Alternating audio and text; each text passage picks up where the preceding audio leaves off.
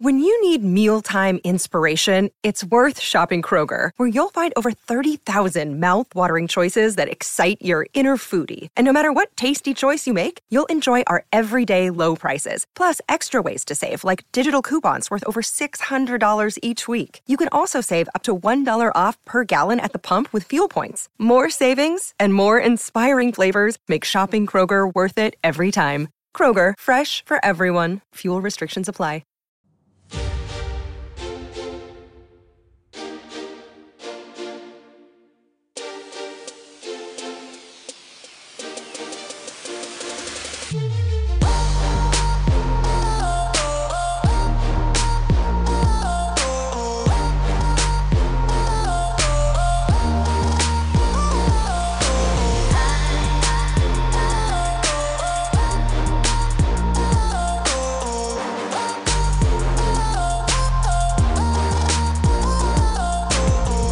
Hey traders, my name is Akil Stokes. I am host of the Trading Coach podcast. I'm also a professional currency trader and a trading coach over at Tier1Trading.com. In today's episode, I want to talk to you about the difference between talent and effort. And I see this in both trading and in coaching, as far as coaching track and field, where when asked with the question, would you rather invest in the person with more talent or the person with more effort? Typically, it's one with the most effort that wins out. And in today's episode, I want to share with you an article that I read about Cristiano Ronaldo. So women, relax. And a friend of his that was supposedly better than him that none of you guys have probably heard of. And it's a long article. I'm not going to read you the whole thing, and I apologize in advance if I mess up the pronunciations or whatnot. I can barely speak the English language, whatever that is. And then I'll give my take on it at the end. But it's a report from Bleacher Report. I'll see if I'll put the link in the show notes, so underneath the deal here. But it says, before Ronaldo was a household name, the world's most famous footballer, soccer player, was just Ronnie. A scrawny kid on Sporting CP who got teased relentlessly by his teammates for driving the Ferrari. Now, driving the Ferrari doesn't sound like what you think it would mean. The Ferrari was actually a punishment, right? Ronaldo was often late to classes and whatnot. And because of that, he basically had to take out all of the trash. So they would call that the Ferrari, and his teammates would tease him because he was the one that was pushing it each and every day.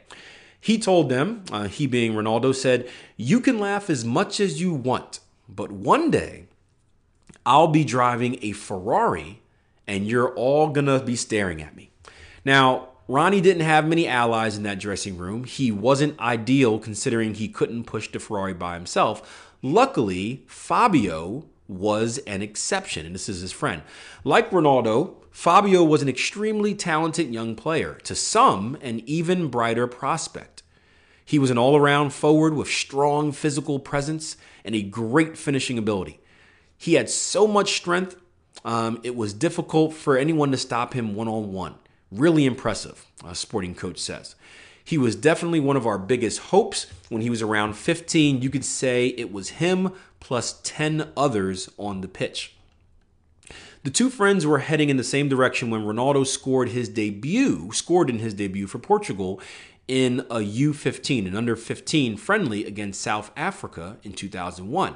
Fabio was there celebrating the goal right with him.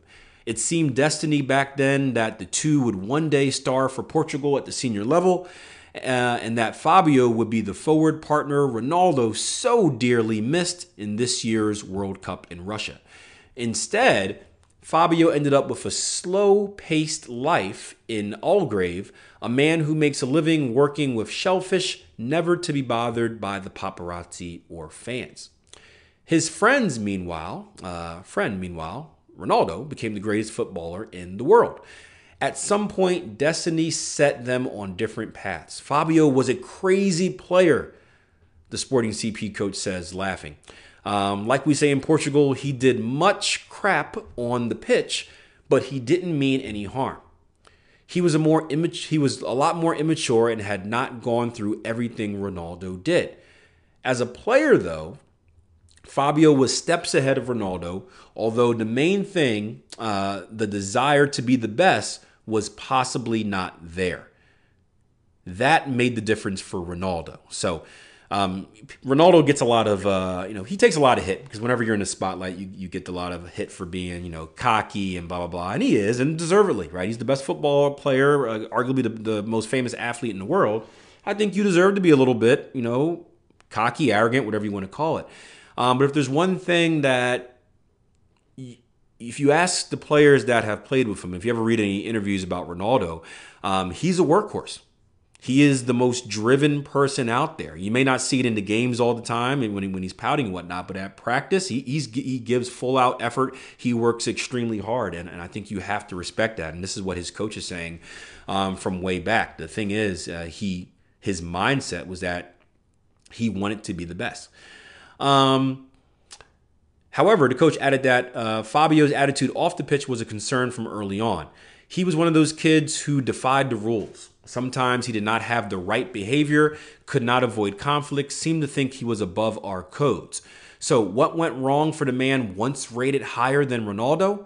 Well, from the neck up was the main difference between them, their coach says. When Ronaldo arrived, he was already an athlete. We could find him doing press-ups and sit-ups in the dorm and lifting weights in the gym at 1 a.m. He has never stopped working and became a complete footballer.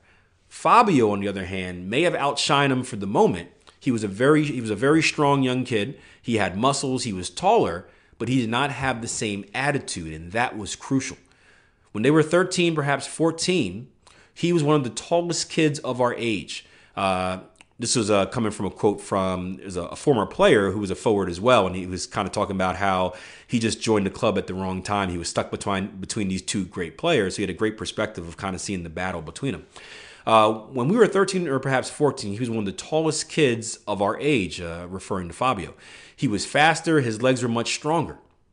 He had matured earlier than the others and naturally excelled in the games.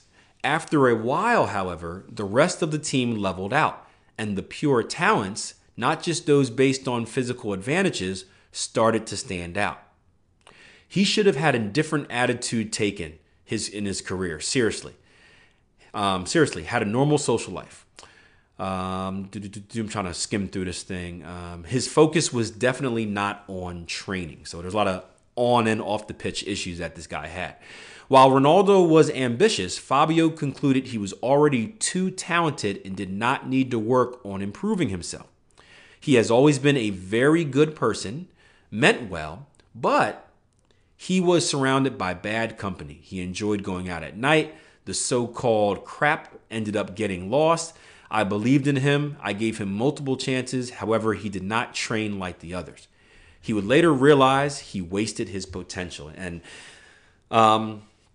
it's interesting how you can see two players of the same level, and if anything, you could say the guy Fabio, Ronaldo's friend, was of a higher level, go in completely different directions. And again, it goes back to what I mentioned earlier.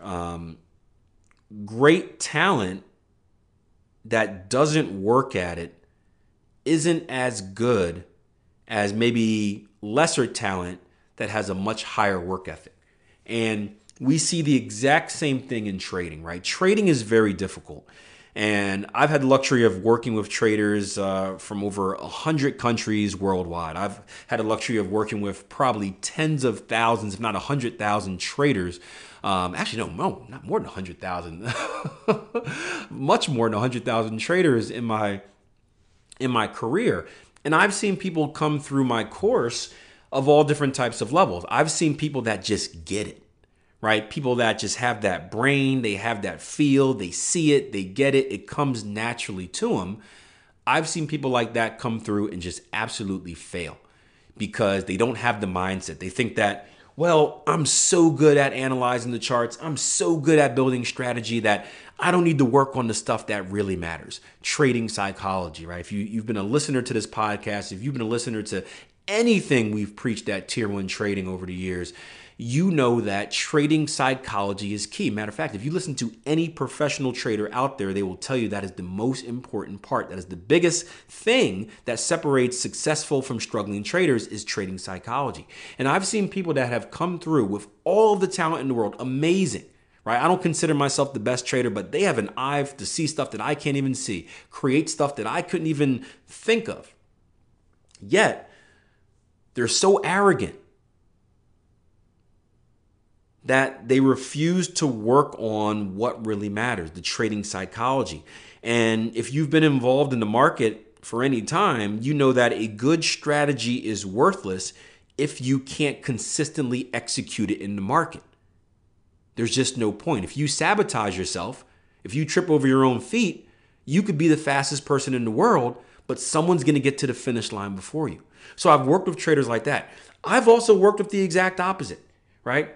I like to say that anybody can be a professional trader, that you don't have to be the smartest person. In fact, I just had a conversation, I'm not sure if it was a podcast or not, about how typically those who are more intelligent, more smart, you can tell I'm not one of those intelligent people. Those who are more intelligent typically struggle more at trading.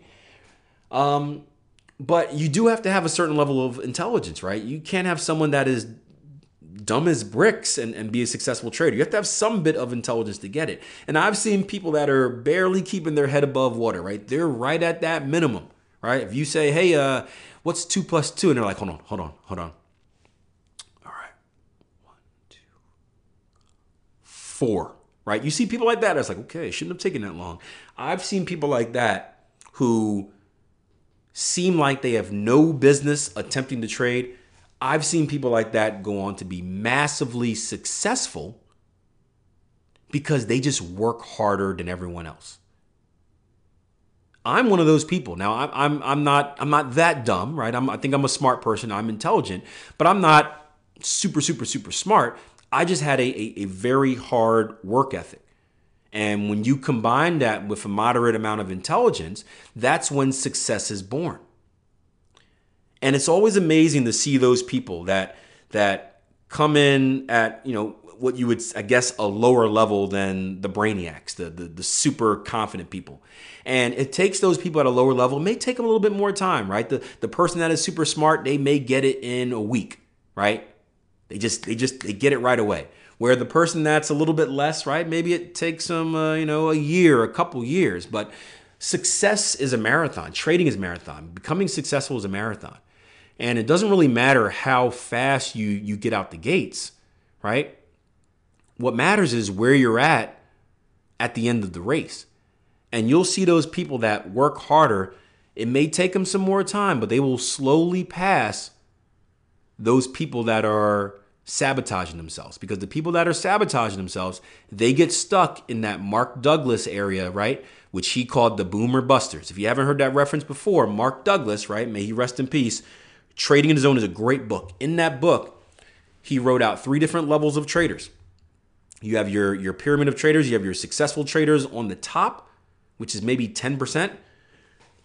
You have your completely failing traders, the ones that fail right away, right? Your 90 traders at the very bottom. That's maybe 40%.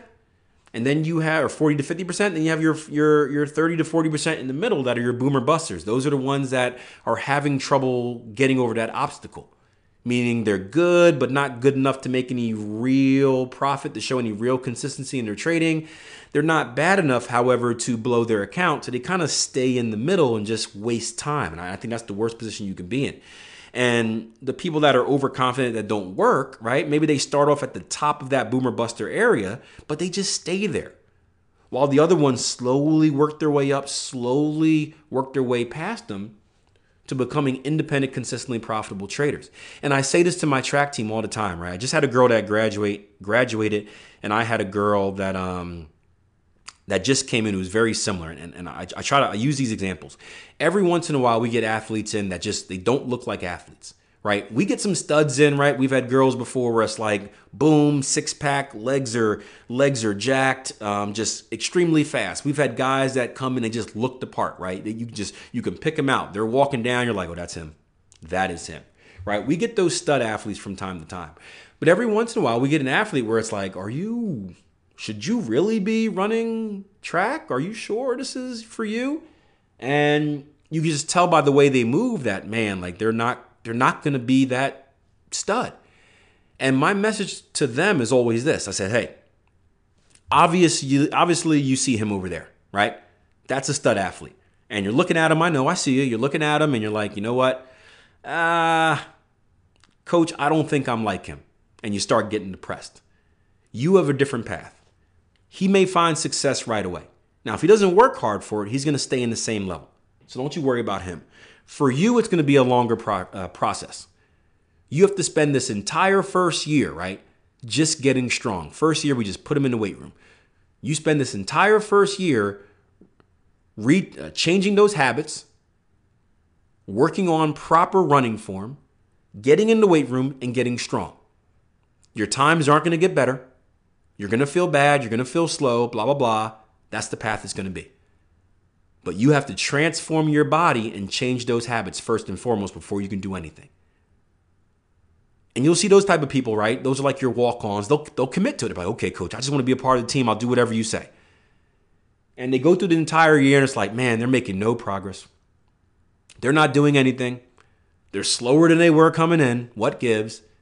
And they always think about quitting. I should quit. I'm not getting better. We have a conversation every year. I got to talk people out of quitting.